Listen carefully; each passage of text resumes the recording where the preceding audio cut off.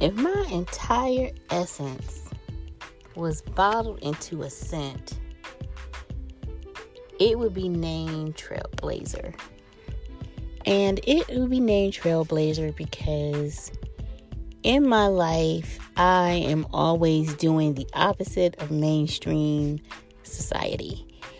I like to sit and observe people, which would explain my major in sociology, and figure things out. So with that being said, I've been a yoga instructor. I've been a vegan. I've been a juicer. I have been a teacher. I've been a real estate assessor. I have been a lot of things just because I'm trailblazing, trying to figure out how things work and how to live my best life. And now I'm trailblazing in this space of special education or disabilities. It depends on who you're talking to. And family dynamics. So it's not just about being a mom to my boys.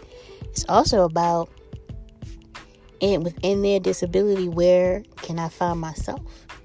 And how can I use that information to connect with them? And taking that information and sharing it with others. Because a lot of times in the space of special education and disabilities, everyone's focusing on the child as though they are broken instead of unique.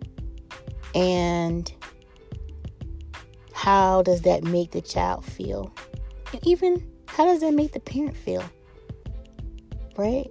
So a lot of times when I go into spaces with parents, it's always not too positive, to be honest. It's kind of overwhelming and depressing.